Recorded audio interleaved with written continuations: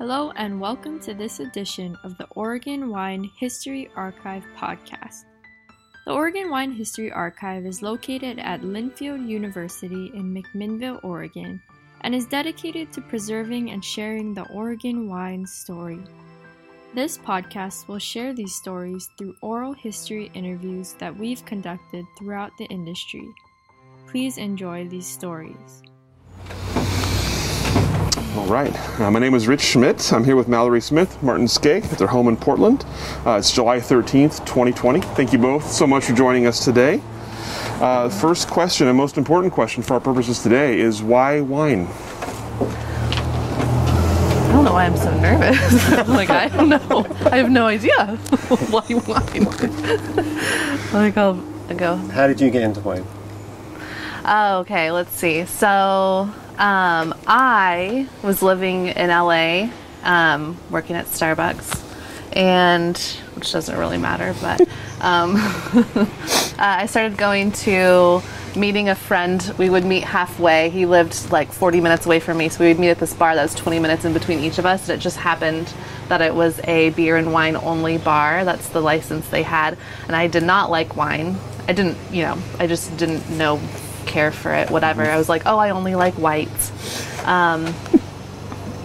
if I have to drink it. And the guy who owned the place, and then my friend always wanted to drink red wine. He wanted an Argentinian Malbec. That's like all he wanted to drink. So the guy who owned the bar was like determined to get me to like something. We were there, 4 times a week, and he was like, okay. And he would compare wines to just to anything. He would be like, okay, do you want something that's more like, I don't know cars, so it didn't really mean anything. But the fact that he was comparing it to something different, and he was so eager to get me to like something, was really charming and endearing. And so he would so one of the days we got a wine, and he was like, okay, I'm going to aerate this for you. And we're both like, oh, dumb. We're not fancy. And he was like, no, just trust me. He was like, I'm going to pour it. Wait 10 minutes before you drink it. I promise it's going to be good. Anyway, so just over the course of that summer, I started drinking more red wine, and I was like, okay, I can kind of see. And it was good quality stuff, and so I kind of grew accustomed to that taste. And for some reason, I don't know what the click was. I mean, it just happened because he was just so, he was so passionate about it. And I guess I'm into food and wine I wasn't into wine. I'm into food and beverages and that type of thing anyway. And so I just started growing, an interest in it. And then there was a winery down there that had an ad on Craigslist that was needed some help over the summer, a tasting room.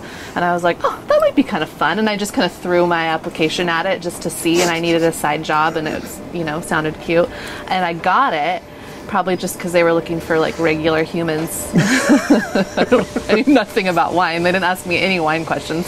And so then I was thrown into this thing. So I went back to the owner of that bar, and I was like, hey, I got this job now. And so he was so excited. And then he pulled out all these books, and he explained to me all of the language. It was things I remember him being like, okay, it's called, when you smell it, it's called the nose. It's called the palate. And all of those words that are kind of normal to wine people, he had never even used that language with me before the entire time I was going there, because he was just being normal. And so now he's introducing me to the world of wine and the way you speak, which was really, so that's really what got me into it, was his the approachability that he had, and he was not better than me, or I don't know if that makes sense. Then he kind of brought you into the tribe. Yeah, he brought me into the tribe. Yeah, and I felt like a part of it. I didn't even know that it was hard to, I didn't feel ostracized. There was no part of me that felt ostracized by it until after I got into it, and I was like, oh, how funny. I didn't realize that he was being so, that was how he introduced it, so it felt so normal at the time. Anyway, he was the best. They've since shut down that wine bar. They just kind of it had its day. And so him and his partner have moved on to something different just a couple years ago, and I emailed them and I was like, it's because of you. But no, it's cute. We have to go visit them. Yeah. Anyway, that's my, yeah. I guess I've always had this kind of weird kind of attraction to wine from like, even as a teenager. And I don't know where it came from. I don't know whether it was just something that seemed, I don't know, kind of mysterious or something like that. I don't know. Anyway, I can remember, like, I was probably 17 or 18, and it was a really hot day. This is in England, and we were at this like restaurant bar thing, and I had this white wine that was just, at the time, and it seemed amazing. I just remember it was like bone dry, and it just seemed to go so well with that hot day, and that just kind of, that really clicked. So, and then as I got older, I was just tried to find out more about wine. It was kind of a good time to find out about wine in England. Then there was the supermarkets then just really started getting into stocking wine. So, and they would get things from Eastern Europe. You could get like a Hungarian or Romanian wine that was like pretty cheap in comparison to other things, and pretty good stuff as well, because they were just importing it, and it didn't really have a sort of a brand name, any kind of names like Hungarian wine. People didn't care, but for people on students and people on budgets, it was great. So I guess I was just kind of into it, and I kind of taught myself some things, and then I was writing restaurant reviews for The Guardian newspaper, and I kind of found that I was choosing dishes to have based upon the wine that I wanted, or something I wanted to try, rather than the other way around. And so when I moved here, I think it was because there's winemakers here, and I could go to wineries. Everything kind of fell into place, and it kind of seemed to kind of click then that this was something that actually, I want to get more into, kind of thing. So I guess it was like a very gradual thing, and then things fell into place for us. So how did each of you get to Oregon? You go first. Well, I had an American wife once, and that's what got me here. And then I was in Portland, and I love it's just it's great here, and it's so beautiful around here. And where I come from, we don't have mountains, and it's just you live here. You guys know. Yeah, it's just great. Yeah. But that was part of it. Is just the natural beauty of the place, and Portland was a good sized city for me. I lived in London for 20 years, so I was ready to downsize. Downsize. And I was in LA, and I didn't like LA. I didn't, because it's just hot, and basically I wanted cooler weather. But I still wanted a city, and I still wanted to be on the east, or in the whatever coast this is, the west coast. Whichever. I don't know you. So I had dreams of moving to Seattle since I was like a kid, and then, but obviously didn't. I mean, not obviously, but I did not know much about Portland. And then I had a friend in college who grew up in Corvallis, so we would come up and visit her family pretty often. And so we would come into Portland. So I started to become familiar with it. And I was like, this seems like a good place. It's a city, but small. And I could pursue my writing career. That's what I wanted. They're artsy there. So tell me about once you're here, and Martin, you especially mentioned like there are winemakers here. There's an industry here. Tell me about getting to know the Oregon wine industry specifically, and pursuing your interests further. So I started going to wineries and things. I worked at a tasting room at Domaine Durand just for like a summer. I did a W set here, and I was writing for the Portland Mercury. And then I started doing a wine column for them, which wasn't just about Oregon wine, it was about wine in general. But that kind of gave me a chance to look into things and find out about things that was going on here. Yeah, and then just going to all the tastings and industry things, meeting winemakers, interviewing them. Yeah, we just kind of went from there, really. What were your first impressions of Oregon's industry? That's a good question. I guess at the time it felt, so this originally was almost 10 years ago, so different to what it is now. It felt, I liked it because it just felt like it was something that was still creating itself. It was, I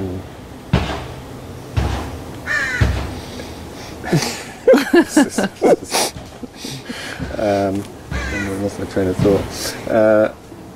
It was still creating itself. Yeah, it's still creating itself, and it just felt almost homemade or something. You know, that was before. That's cute. That was before Domaine Serene built a palace on the hill, because there wasn't any of that. There wasn't any of that kind of Napa stuff. It wasn't. It just seemed. It seemed like there was a lot of passion here,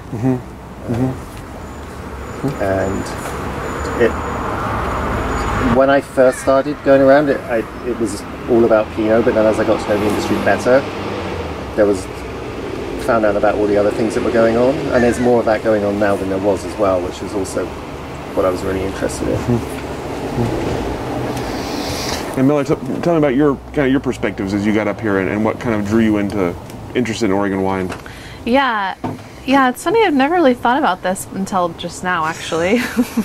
But moving up here, and I wanted to work in wine, but I wanted to work at a wine bar and I didn't even think about like Oregon wine. It wasn't, for some reason, it just didn't. I was like, I love learning about all of the different regions around the world, and so all of those complexities, for some reason, was what drew me in, or what I was the most excited about when it came to wine. And so it wasn't until until I started working at a bottle shop, and then you start getting introduced, people are coming in who are winemakers, and then you start getting introduced to all the Oregon wine, and I was like, oh wow, there's like such a community here, and I don't know why it's just in my backyard, and I just never even thought about it.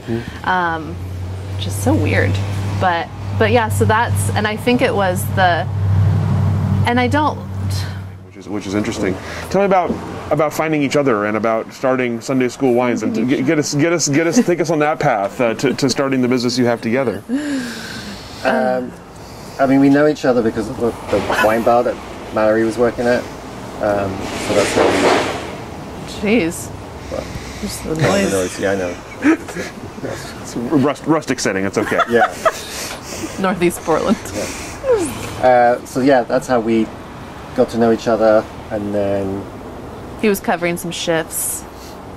Yeah. Very romantic. He's not a romantic, so. I'm sticking to the facts for this. Yeah. What do you want me? What? You've got the story about the Sunday school. Oh, the Sunday school story. Yeah. So we met, and we had been together not that long, about a year and a half or something like that. And what did happen? So I'm working at this bottle shop, which I still work at, and I knew that I wanted wine to be my career forever, my forever thing, whatever, but I knew that I I'm not just going to work in the bottle shop for the rest of my life either, so I didn't really know which direction to go in. So I found a few wine mentors and kind of was trying to figure out like what direction I wanted to go in regards to wine, and people, I'd never really came to any answers other than we just talked about wine and me wanting to be part of tasting groups and learn more. And then someone said, one of my wine mentors was like, you should just teach classes. And I was like, no, I don't know enough to teach classes. That's why I'm like talking to you, because I need to like learn more and figure out which direction to do that in. She's like, no, you know more than like 90% of the people in like someone knows more than you, but you know more than most people. And I was like, no, that's silly. And then a few other people mentioned that to me, friends and stuff in passing would tell me that I should teach wine classes. And at the bottle shop I work at, I mean, one of my favorite things is when people come in and they're like, what does this mean on the wine label? And I can just like totally geek out, and I love explaining like just what's the word I'm looking for? I don't know. I used to want to be a technical writer, and it's that idea of taking this concept that seems really complex and like dissecting it and making it accessible in human language. I love that. And so that's what I was doing with wine at the bottle shop I work at. And so then there was this other girl who was a customer who one day she said, she was like, if you should teach wine classes, do it and I will bring all my friends. And for some reason that was just the straw that broke the camel's back. I was like, okay, fine. If you come and you bring your friends, let's do it. So I was like, well, I'll go home and I'll just mention it to Martin and see, maybe we'll have a conversation about it. So I came home and I was like, hey, what do you think about teaching a wine class? And he was like, yeah, let's do it. I was like, okay. I really thought it was going to be a conversation, but it wasn't at all. It's like he had already been thinking about it and never told me. So that's kind of what started it. So we were like, well, let's just do a class on rosé and see how it goes. And side note, funny fact, that girl who said that never came to a wine class until a Zoom class last week. First class in like 3 years. Didn't bring all our friends. And she didn't bring all her friends. Anyway. But she got it started. Yeah. That was the beginning of that. What did you want to accomplish in that original class? Like, what was your, like, okay, if I do this will be a success? I don't even know if do you have an answer to that? I feel like I can just I think talking. for the first one, just to get through it without seeming like an idiot. Yeah. Or forgetting what I was going to say and just, going to pieces or something. But it went well. There was no part of me that was like, this is what we're going to do. At all. Yeah, we were just like, let's it. just do a class and just see what it's like. Yeah. And we got all our friends to come because it's like, who else is going to come?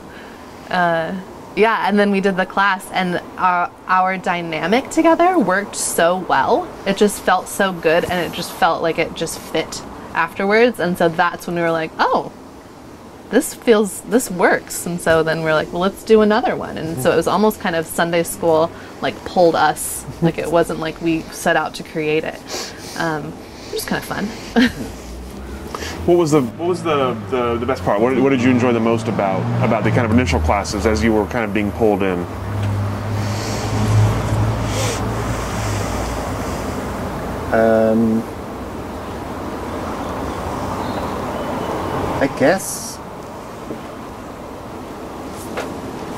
I guess actually one of the things was coming up with the classes themselves, because it's not just like getting the info from the books and putting it down. We have to think about how we're going to translate that into things. So the way we try and do it, kind of in a fun and playful way that people can understand sort of complicated things. So we didn't want to alienate them. So coming up with those ideas, we used to call them Sunday schoolisms. That was kind of fun. That was doing that.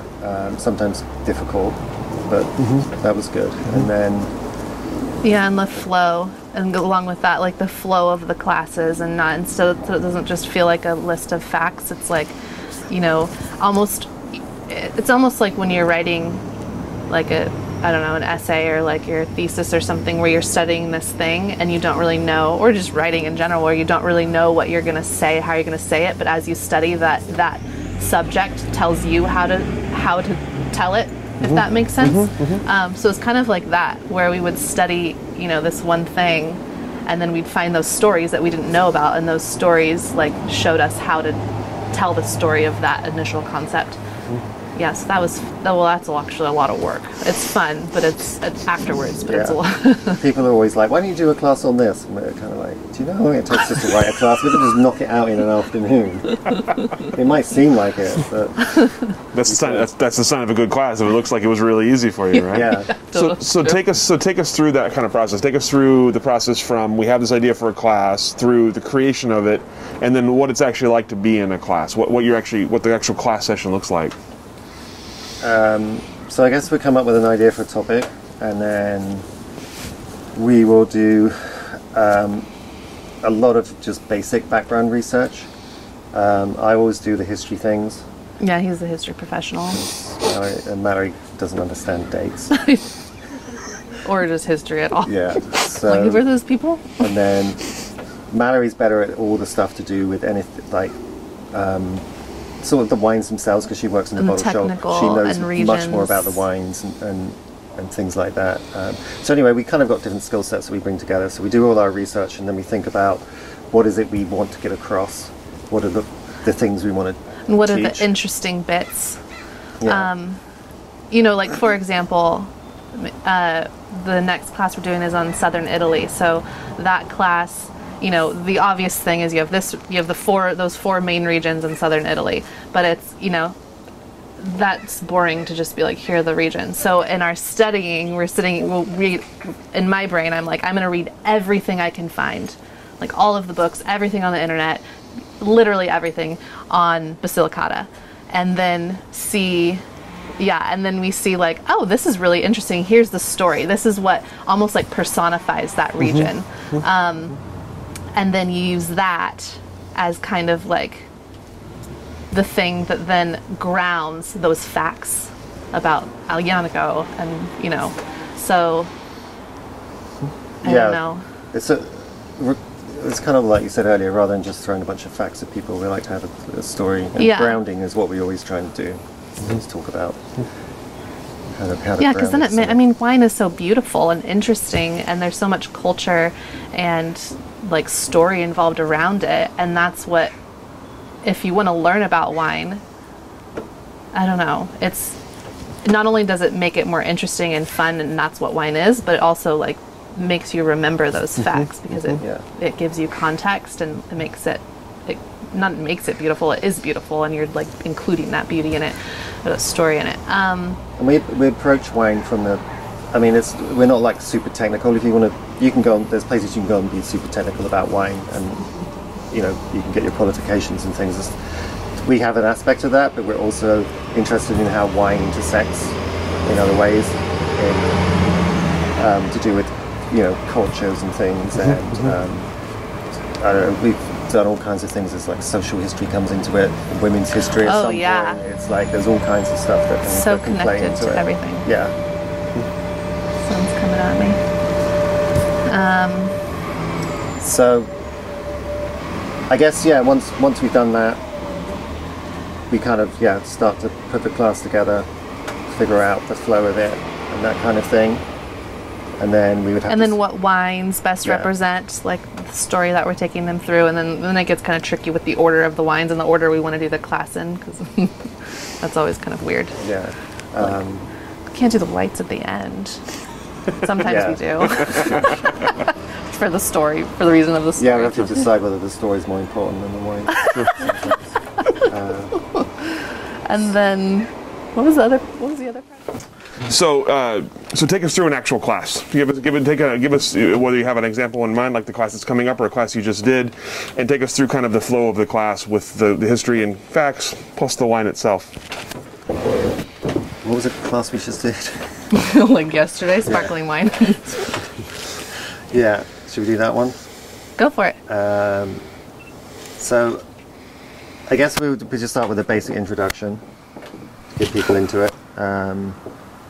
And I can't remember the class, even though it was just yesterday. It's like, what is a class? Like, we don't do this all the time. What is a class like? Yeah. So I guess what do? We introduce the class. We try to, I mean, initially we try to bring people in at the very get-go, right? And kind of explain who we are, especially to the people who weren't there, who don't come, who haven't been, whatever. You know, that we want them to be part of this conversation, ask us questions. We're here for them to learn, and not for like us to just you know, so they kind of are introduced already to the tone of the class, which is approachable and conversational. And then usually we try to ask some questions at the beginning. Like we did on Zoom, you can do polls. So we did a poll yesterday that was, what do you think of when you think of sparkling wine? We had like 12 or 15, you know, from silly to Napoleon, my grandma, champagne, just to kind of just to set the tone of the class, basically. And I guess take from here. I mean, that's one of the important things about what we do is making sure everybody feels included, that there's no stupid questions, and we want people to talk about the wine, particularly when we do in-person classes. We like it. That's the best, is when people are talking to us about things. So we try to make them feel comfortable about that and say there isn't any right or wrong answers. You don't need to know a language or specific terms to be able to do this. It's just whatever it tastes like to you, kind of thing. So yeah, we try to set that at the beginning, and then we will come back to bringing people in and giving them plenty of time for questions to, if they didn't understand something. And then usually there's a structure that the class kind of revolves around that we tell them at the beginning, so they know, like, so they can kind of conceptualize all of the ideas. So for example, for regional classes it's pretty simple because you just go by region.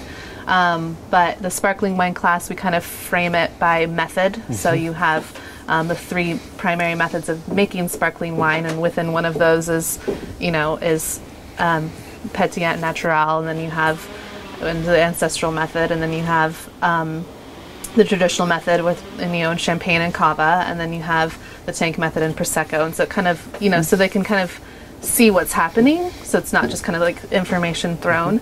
And so yeah, within that we will usually have some history in there, some background on either the method or the region.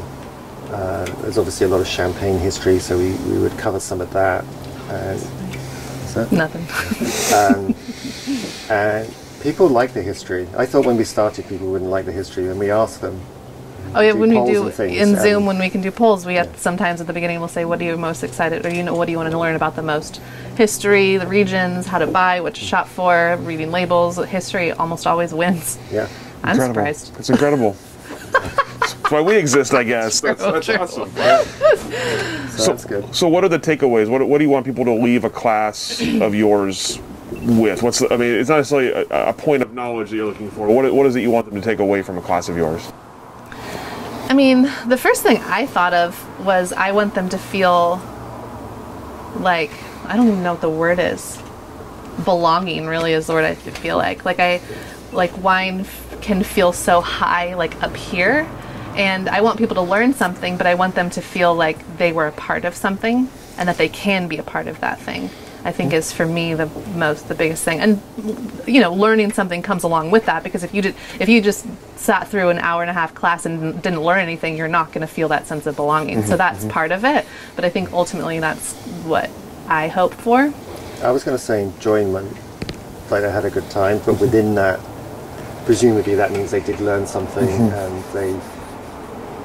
and the way we were teaching it made them enjoy it as well as learning, and that they enjoyed the wines, even if they didn't like them. There was something, they got something from the wines, and kind of some understanding, and ideally that when they left that class that they would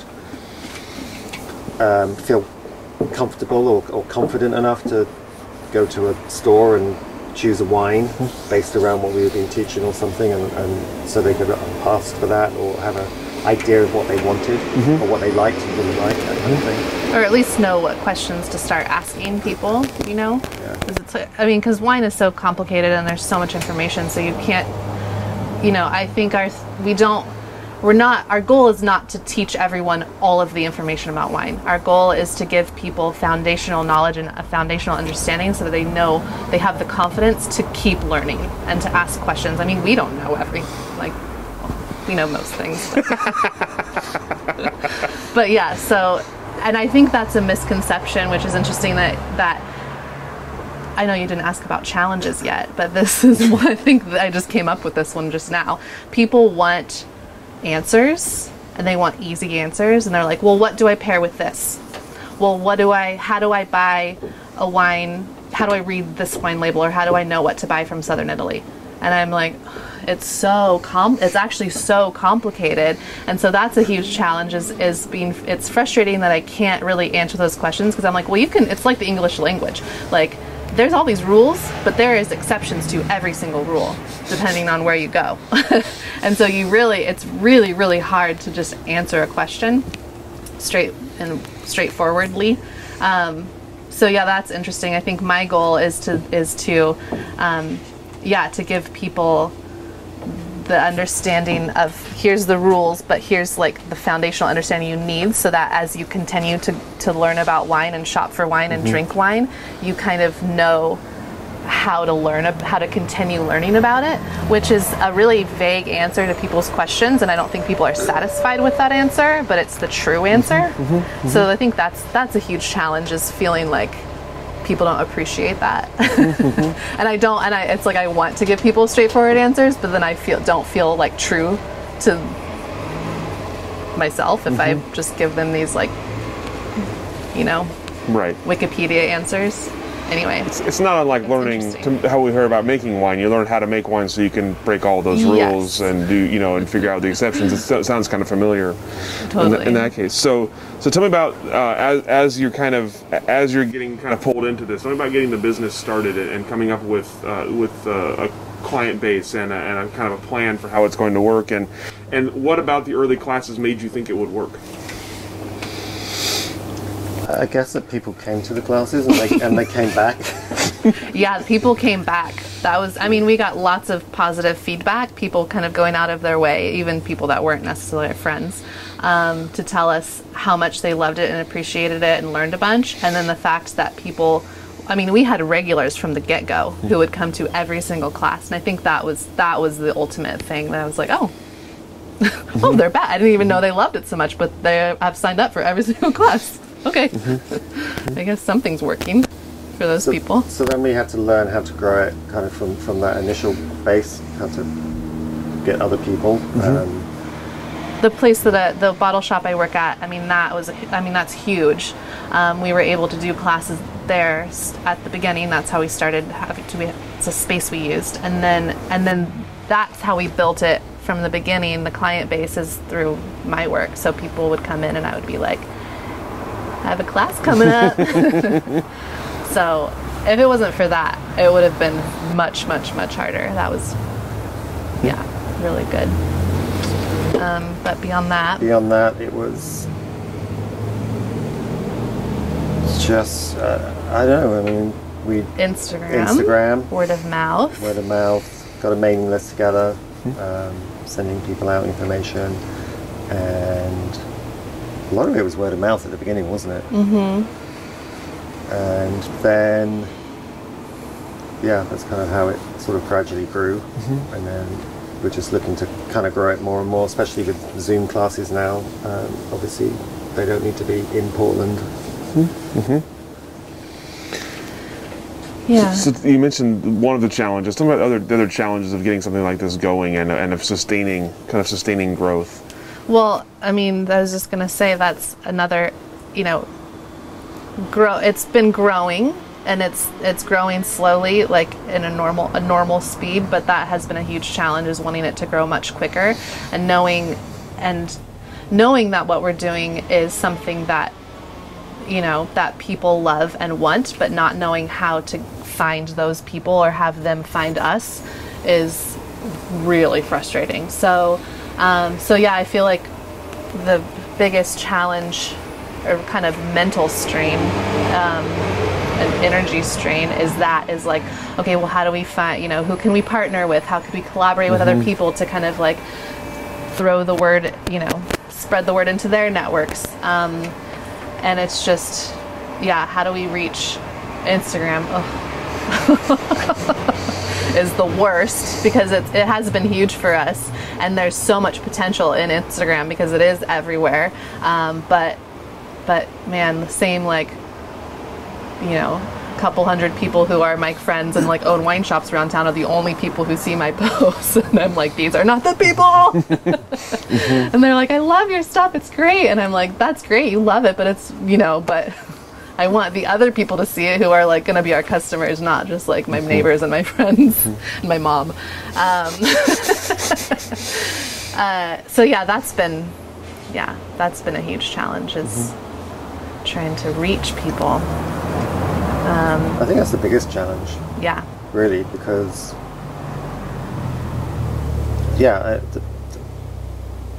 everything else, it just kind of ticks over. It just kind of works, doing the classes and that kind of thing. And when there was a real life, when you could see people, that was going pretty well. They were doing different places around town, so we were always kind of like a pop-up, rather than just having just one home. I mean, one challenge with when we were doing it in person is the class size is so limited, and because we're pouring the wine, and because of the way we structure the class, like literally physically, where we use a chalkboard or an old school overhead projector. Old school. It's great. It's amazing how many people have those just sitting around in their attics, or teachers. But so everyone kind of has to have 5 or 6 glasses in front of them and be facing something that they can see, and so it really limits what we do. And people are like, well, just don't use one of those things, or just everyone always has ideas of how we can do it differently, but that's not who we are. Like, that's part of our whole thing, is that centerpiece. And so that was a challenge with in-person classes.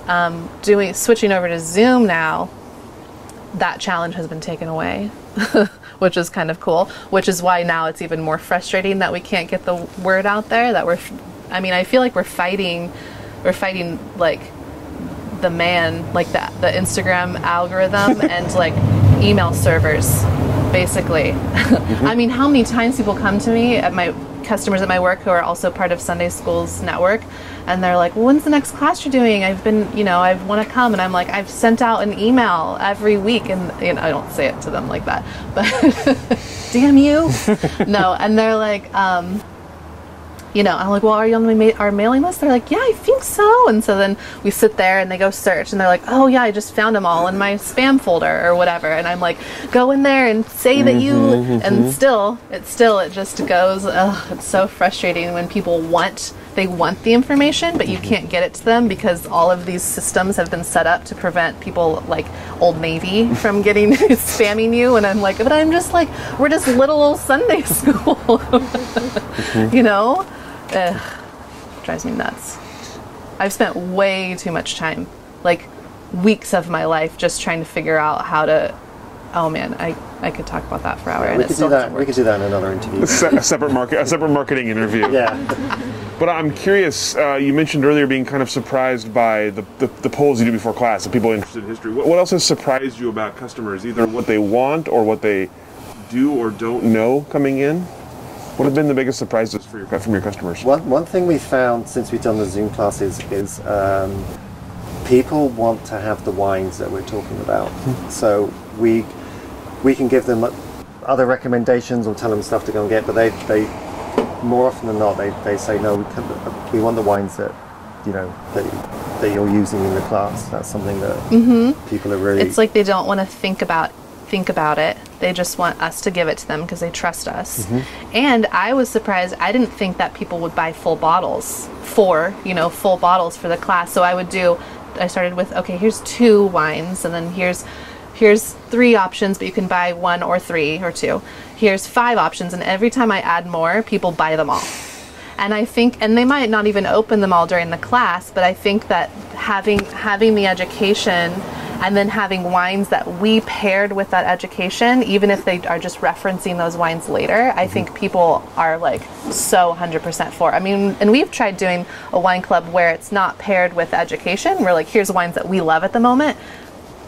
People are like, that's cool. And some people are into it, but it's the education paired with the wines that people are willing to like spend money on, which has been, very surprising, I think. What are the most common questions you're getting? What are the most common things people want to know from you that they want to, that they are there? Is it stories? Is it facts? Is it history? Practical is it regions? Things. Practical things. They want to know what to pair, exactly what to pair. If we say pork, they're like, no, like what dish?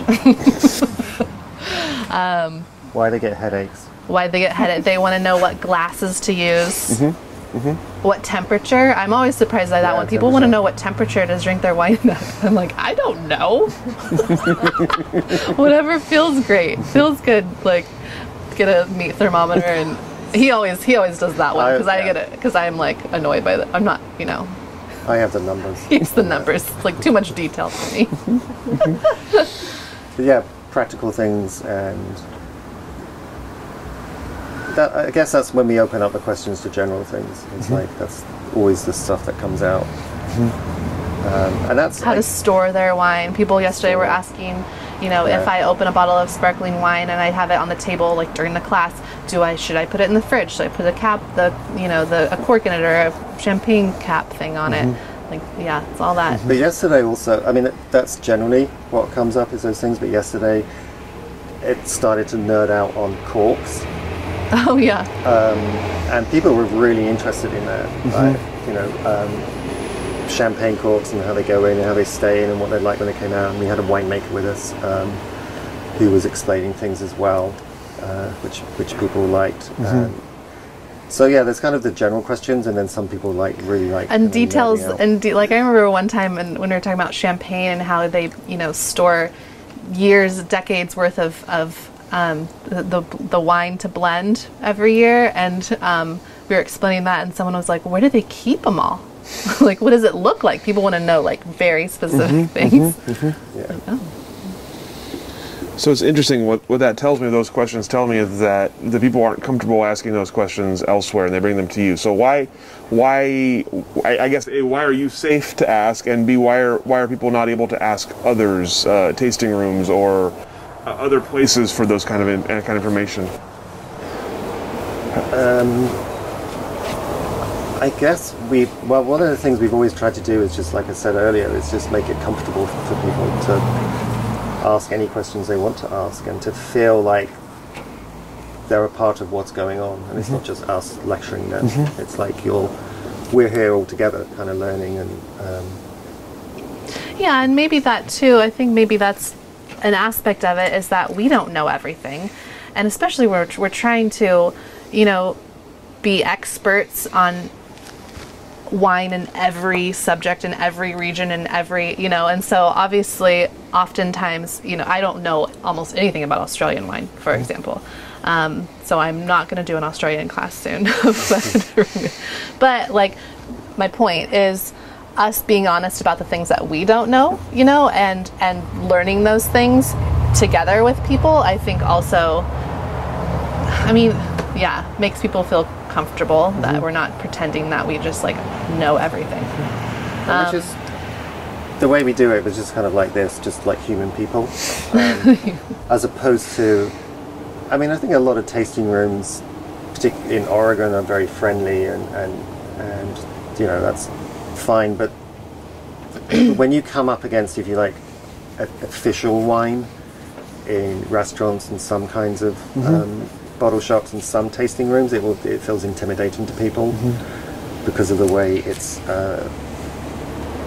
partly because of the way it's presented to them, maybe, or the way it's talked about, or possibly just because they go in with those assumptions, because it does seem like it's an intimidating thing. And it's one of the things that we don't like about the wine world, and it's changing. Fortunately, I think it is changing a lot. That there's a shift towards a more sort of casual, people can do it on their own terms rather than somebody else's terms that they're dictating down, kind of top down. I think there's more of a bottom up thing with wine now, hopefully. So in addition to your classes, you've also have events. Tell me about some of the events you've done. I know Alt Wine Fest is a big one, but how things like that have come about and sort of pulling those off. We've done dinners before. We've done happy hours with winemakers. We've done tastings with winemakers. We've done kind of like what we call an after hours, which is when we take over Mallory's bar for late night stuff and bring in kind of the wines that we want to pour for people. Apart from the festival, what else have we done? I think that's it. That kind of thing. And then the festival did last year. We should have been doing it in a couple of weeks, but it's obviously not going to happen this year.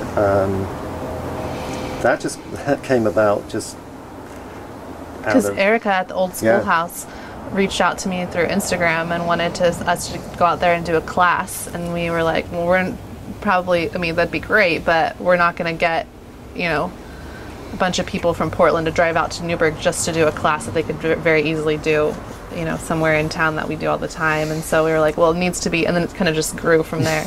We're like, well, then we should have some winemakers. So then it's like more of a thing. And then we're like, well, if we're going to do that, we might as well just make it a thing. So maybe let's have 30. And so it just, yeah. So. And then, and we'd never done, I mean, obviously we'd never done that before. And so I don't think we knew what we were getting ourselves into. We had 2 months to do it. And we had 2 months to do it. But I think that it was good we didn't know what we were getting ourselves into, because we didn't realize, like, we didn't have the perception, like, people were like, oh my gosh, you're throwing this whole thing together in 2 months. And that was after we were pretty much done putting it together. And I was like, I didn't realize, like, if I would have had that fear beforehand, that would have stopped me. But you know, when you, like, it's kind of this ignorance or naive, like, jumping into something, and then you do it because you're like, I don't know, I'll just do it. How hard could it be? Yeah, that's kind of what we did, and we just did it. Yeah. And luckily we had a lot of help from people. So, and people who had done events that were like, here, use this to organize your volunteers. And so we had a lot of help in those areas. And the winemakers were so into it. Finding the winemakers was really easy. They just wanted to do it. We had to turn them away because there was too many. And I was so surprised at how. That's another thing I was surprised by, people's responses. They were so into that. The winemakers and the people, the guests, whatever. Everyone was. I mean, we sold out like a week before, and people were calling and trying to, like, you know, convince us to buy them extra tickets and showing up at the door. And we were like, I was really surprised at how people were really into alt wine. And that's the other thing that I was surprised about, like, people, what was I gonna say? Like all the other events that we've done, people, and I think why the wine club, maybe the wine club will work at some point when we have more people that are interested.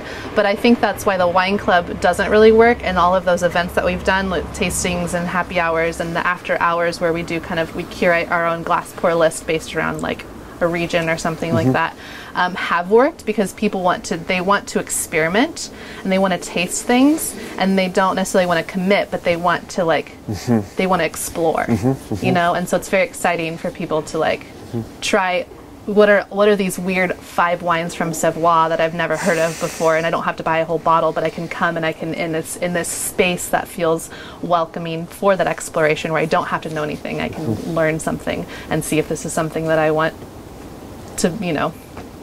And that was the thing about the Alt Wine Fest, is that a lot of people were just blown away by the number of different wines, Oregon wines. The only rule was everything but Pinot. Just because, you know, Pinot was, I don't know what it is, 57% of production, and we just wanted to give a shout out to everything else, really. And he had a shirt that said Pinot Police, and he was making sure it wasn't sneakily blended into anything. Yeah, people are like, I've got a Pinot blend, is that okay? Like, no. Well, it's a rosé made from Pinot. We're like, no.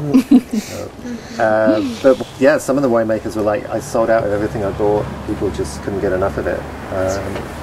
So that was good. That was nice to see that you know, people wanted those things. They wanted to find out. Curious. Curious.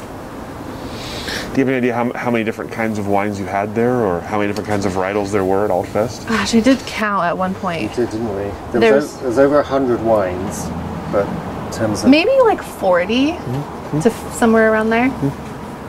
Yeah, sounds like that. It's incredible.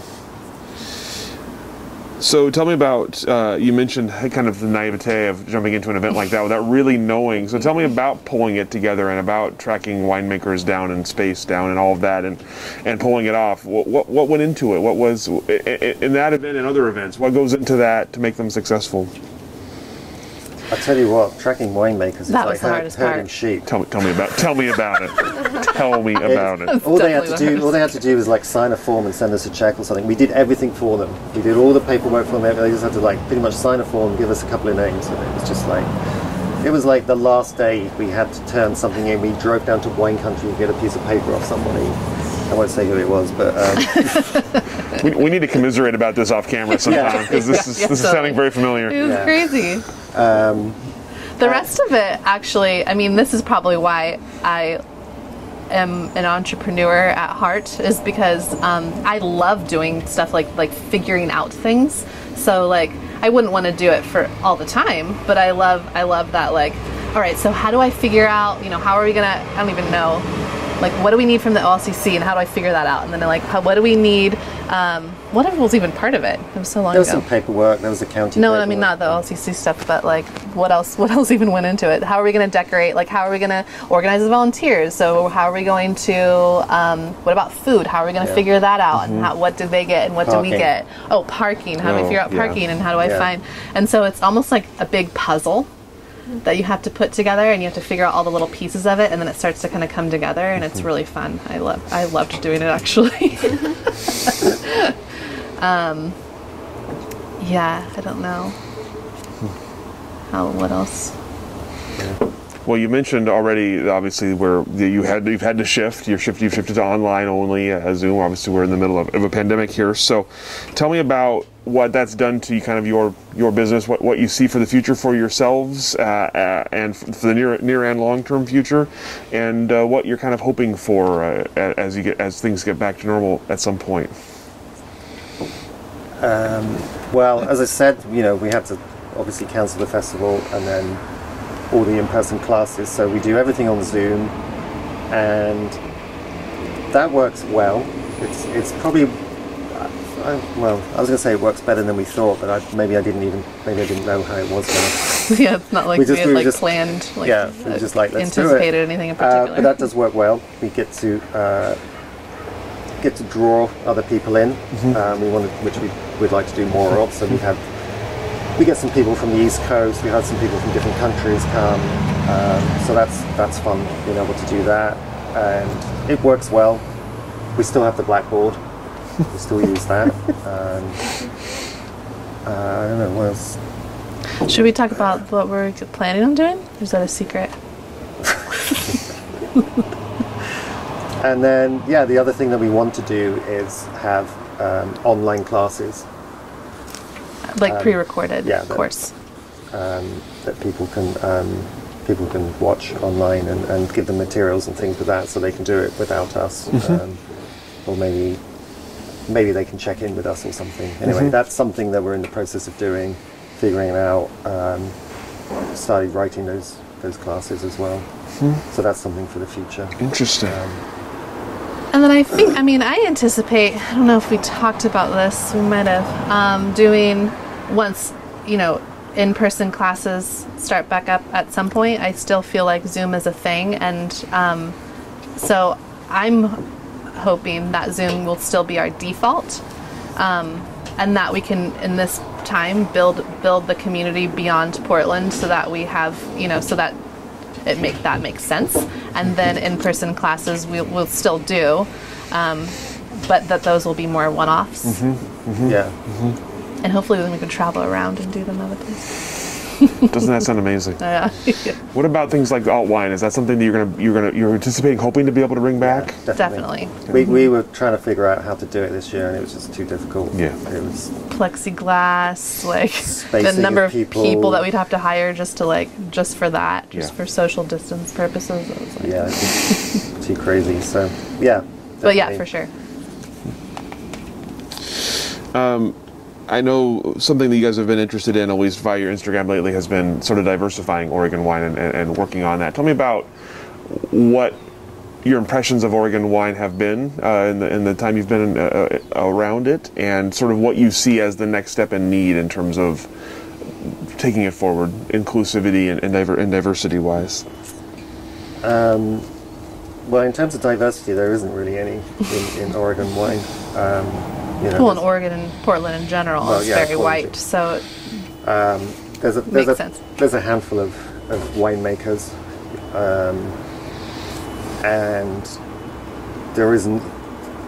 there's even probably less people involved in other aspects of it, other aspects of the wine industry apart from winemakers. So that's obviously something that needs to change.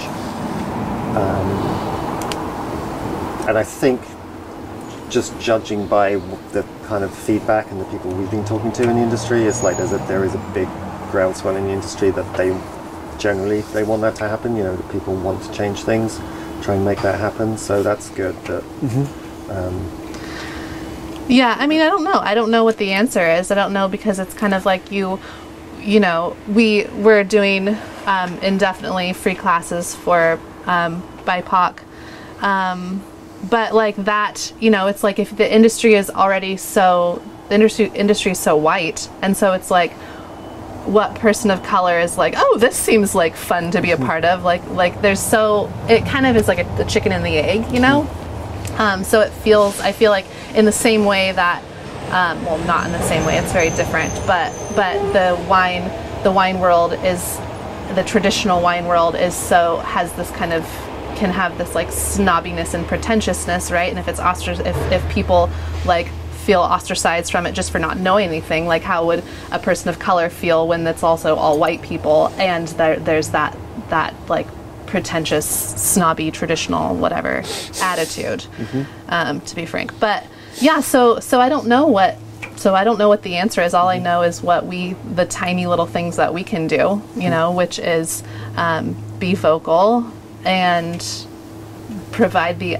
accessibility that we're able to provide, and have the conversations with other. And I think also, I mean, this is something that I believe in, and that is that, and I keep saying, is that we're not islands, and so it's like each individual person or business is like, can do their individual thing, but how much more effective can we be if we all kind of know what everyone's doing and are able to kind of support each other? And I don't know, like, for example, we can provide education, but then what if a person of color wants to get a job at a wine bar? Like, how do I know where? I don't want to send them to somewhere where then now they're just going to go work at this place where they're just going to feel like shit all the time because the people there are not welcoming to people of color, And so I think that's an important aspect of it, is the individuals and businesses keeping each other accountable and knowing who are those people that are safe places, that are working and learning and trying to provide as best as we can a place that is different from what it used to be. It's a place that is welcoming to the BIPOC community. I don't know if that makes sense, but I don't have all the answers.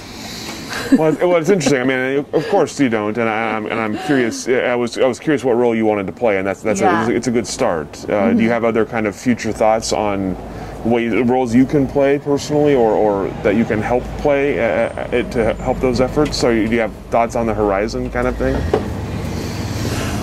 I don't know. I think it's I don't know what you're going to say. Let's see what you're going to say. No, you can go ahead. I was going to say, I don't know, it's a bit early to tell at the moment, just because of, we're kind of talking to other people in the industry, and there's been a lot of reaction to it and stuff. But how we're going to build from that, I'm not quite sure. And what our place is too. Yeah, it's there's going to be people better than us to lead this, and there's people from the BIPOC community and stuff or whatever should be in a leadership role, really, but not us doing it. And so so right now we're in the conversation stage, and just kind of like I have ideas and we have ideas, and we're sharing those ideas with other people so that they're not just sitting in our heads, and then ultimately taking whatever role we feel like we need to take, instead of just like deciding to be white saviors about everything. I don't know. Well, what do you see as you look ahead for the Oregon wine industry in general? Obviously, kind of tumultuous times at the moment. Near term, long term future. What is Oregon wine going to look like in 5-10 years? Assuming we don't have a pandemic for the rest of the decade. I mean, I think it's exciting time for Oregon wine, because the people are There's a lot of winemakers who are taking risks and willing to try things and realizing that there's more than just Pinot that can be done here. And yeah, I talk to winemakers all the time, and like even some people you wouldn't expect, they're like, yeah, I want to make a Gamay this year or something. Or there's people who are like, yeah, trying to get my hands on some Trousseau or something, and I think all of that is great, and people are planting different stuff, and there's I think people are finding different bits of the valley that are working because it's so big, and then there's what's going on in Columbia Gorge is interesting. Obviously Southern Oregon tends to get overlooked sometimes because of the sort of the glamour of the Willamette Valley, but there's interesting things going on there. So I think it's a great region, and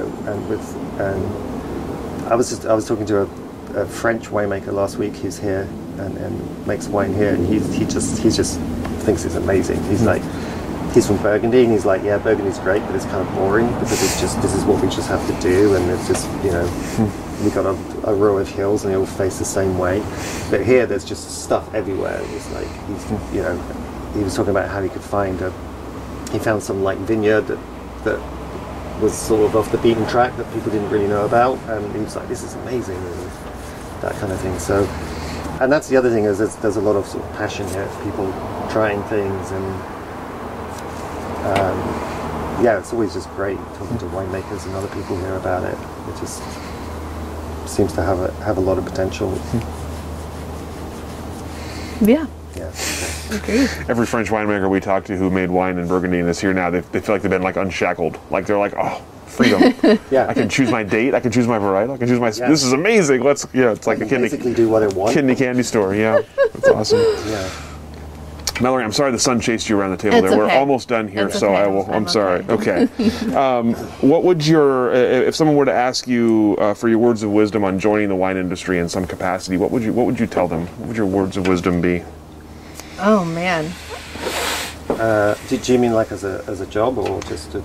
It's a job, and so trying to make money in the Oregon wine industry, I suppose, in some way.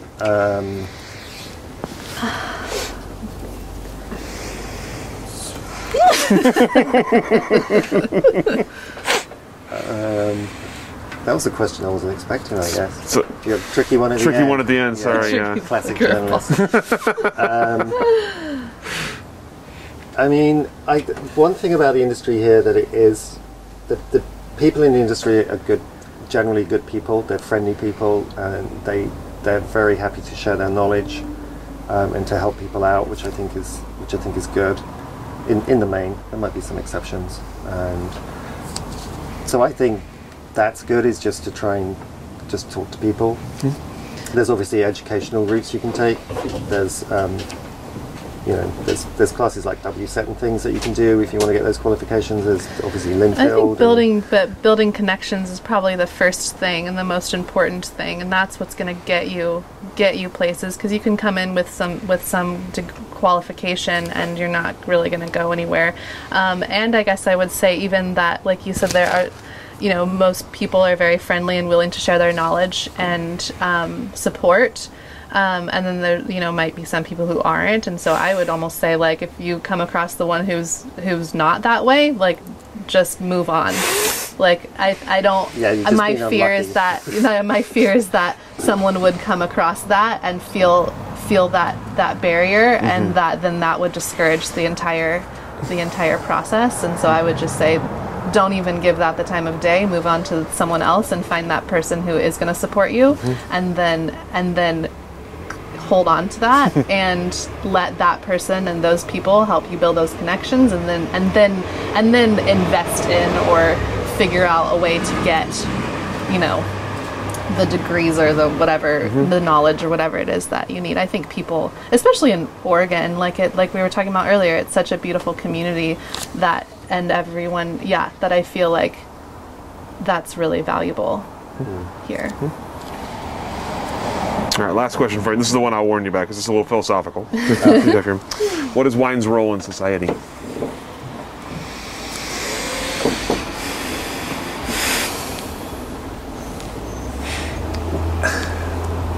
Well, my answer was kind of cliched, so I didn't want to say it. Oh, say your cliche answer. The cliche answer is like to bring people together, but it kind of is that. It kind of is. I mean, at the end of the day, it's an alcoholic drink, but so it's something to be enjoyed. But I think it does play a role in bringing people together. There's nothing like sharing a bottle of wine with people. That's always something we enjoy doing. Is having a bottle of wine and sometimes talking about it, sometimes not. Doesn't matter. But as I said earlier, I mean, just from a historical perspective, that wine can intersect with anything, any type of history you want to do. Wine turns up there. And it plays a deeper role than perhaps than people realise in many ways. Yeah, I agree with that. And yeah, it's a good answer.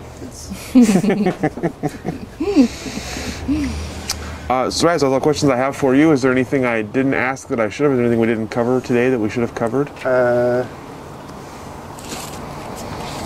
The thing we didn't mention actually is because we didn't do Alt Wine Festival, but we did do kind of an Alt Wine Summit on Zoom,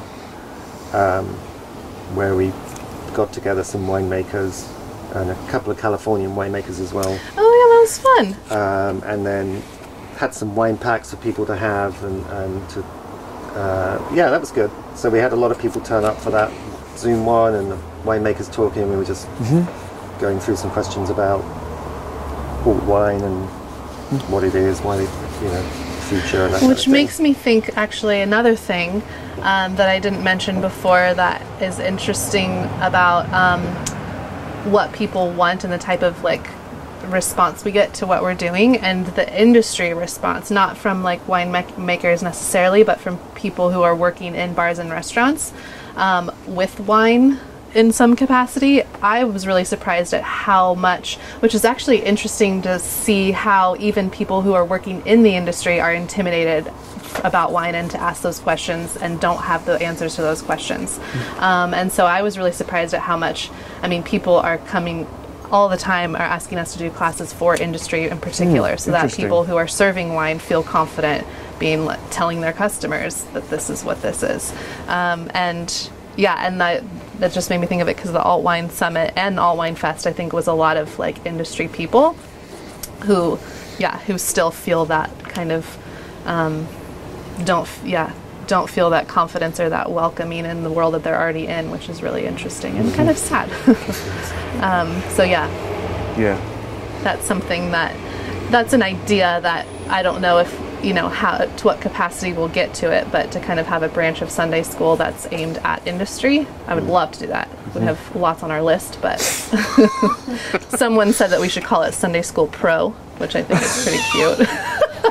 Sunday School Plus. Yeah, exactly. That, Or just Sunday College, Sunday University, Sunday Graduate Degree. Yeah, totally. That's awesome. Well, thank you guys both so much for having us here today, for sharing your stories and your thoughts with us, and very exciting for us to hear about Sunday School, because it's it corresponds so much with what we're doing with Linfield and what we want to do as an archive. So, thank you so much for doing that and for sharing it with us today. And we will let you off the hook so we can get Mallory out of the sun. Thank you. Thank you both so much. Thank you for joining us for this edition of the Oregon Wine History Archive podcast. And thank you to all the supporters, partners, donors, and interviewees who have made our project a success. Be sure to check out our website at OregonWineHistoryArchive.org for more interviews, plus photographs, wine labels, and more. And stay tuned for more interviews as we tell the story of Oregon wine. The Oregon Wine History Archive podcast is brought to you by the Oregon Wine History Archive at Linfield University. The executive producer is Kiana Anderson. Producers are Rich Schmidt, Rachel Woody, Stephanie Hoffman, and Camille Weber. Special thanks to all the Linfield Archive students who have assisted on our oral history interviews.